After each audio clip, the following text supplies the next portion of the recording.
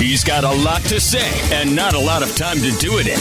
It's a dose of Diener on Fox Sports 640. Stop screwing this up, Chris Grier. We see you. You already missed out on Amari Cooper. So the free agency period is getting underway here in the NFL. And, of course, we're already seeing things like Amari Cooper getting traded to the Browns. And, of course, Tom Brady coming back and things like that.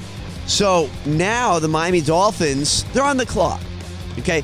The Dolphins this year for the draft, yes, they have some draft capital, but it's not like the past couple of years where they have like two first-round picks in the top 10. It's not that, okay? They're in the high 28 or 29. I forget which one it is in the first round because they have San Francisco's pick after the trade last year that they made.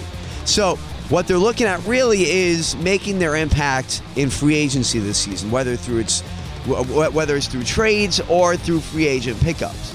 So what my concern is that they're going to get left in the dust because, again, this is where they're going to make their impact. It's not the draft. I'm sure they'll find some talent, but they are going to get immediately better if they can get the guys that are out there, specifically on offensive line.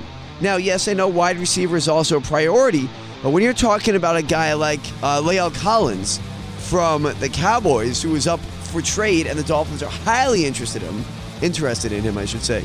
And he is one of the best right tackles in football, if not the best right tackle in football. So you're talking about getting a guy that will protect to his blind side. Now we know how that goes, considering that's how he injured his ribs last season because he got hit on the blind side against Buffalo. I remember because I was there and it happened right in front of me, okay? I remember seeing that. He got completely blindsided because Jesse Davis whiffed on a block. Whiffed on many blocks last season, so get rid of that bum. So La'el Collins is a must-have for the Dolphins, and he is on the market for them. Another guy they need to go after, another big name on the offensive line is Terron Armstead. Now, I know they're not going to be the only team pursuing this guy. He's one of the biggest teams hitting free agency this offseason, okay? Been to the Pro Bowl a few times, spent 9 years in New Orleans, and he is probably the most, or one of the most, if not the most coveted tackle on the market right now. Now, yes, he's had some injury issues in the past, but it's still a huge get if they can get him.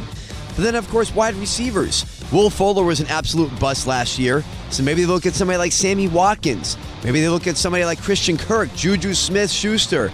DJ Chark, Allen Robinson. A lot of these guys are available, and the Miami Dolphins and Chris Grier cannot sleep on this. They need to make the right moves, and they need to make it soon.